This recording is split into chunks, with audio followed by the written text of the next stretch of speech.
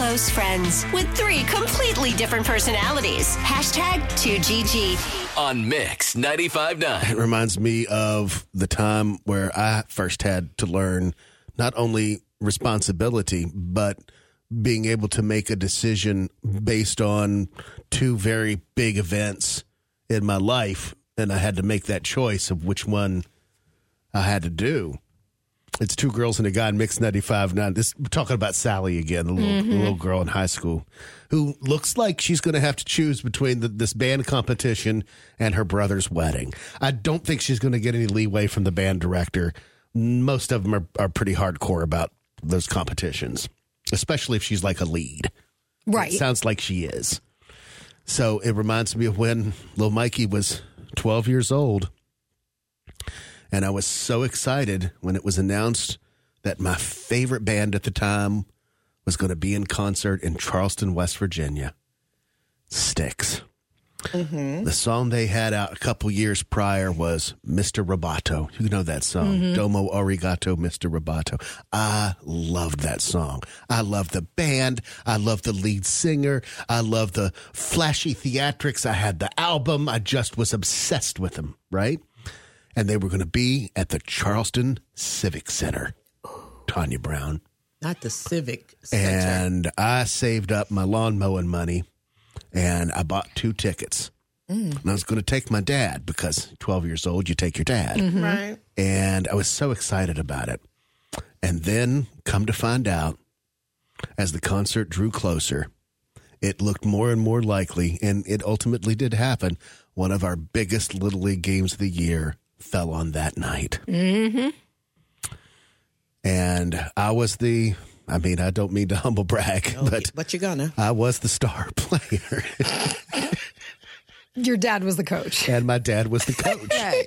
So you can't take 2 ballers out. Take him out of the equation. And then you out of the equation. Take me out of the equation. That's an L for sure. Because my dad said, I got the whole speech on responsibility, and you're going to let your teammates down. I'm like, but Dad, I got the tickets for this already.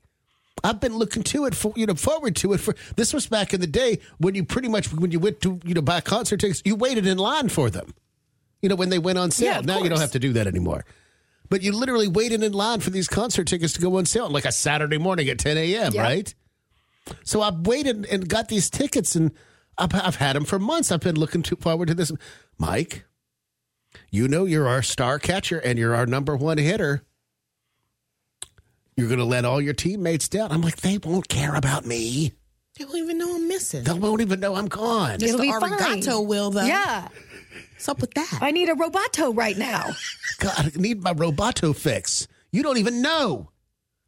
And, he did a good job. He explained about personal responsibility. I learned that day. And you got it, right? About personal responsibility. I hated it. Absolutely hated it. It made me sick to my stomach because I lost money, too. Concert tickets were maybe all of $18 back then. Yeah. That's a lot of money for a 12-year-old. But at 12 years old, that was a lot of money. $36, $40 with fees. Right. So that was a lot of money down the toilet. Now, did my dad say, I'll reimburse you the money? Nope. That was another hard lesson to learn. It was your lesson. But again, you're talking about it now, and you were young when that happened. These lessons, this is when it starts. So little Sally is about to learn that you have to choose between going to your band competition and doing it, or possibly sitting out for 2 weeks, maybe not getting a scholarship. There are repercussions. And she's at an age where it's time to learn that. Right. When I had a job at Albertsons, your prom, when homecoming dance, Ryan Doverspike asked me, y'all. Yeah. Ryan Doverspike asked me to the dance. And that's all you wanted. He had such a dreamy smile. He was so handsome. And I just wanted to go to the dance with him. I had my dress. I had my hair. I had everything. I told him a week in advance, hey, I'm not going to be able to bag groceries today because I've got my dance.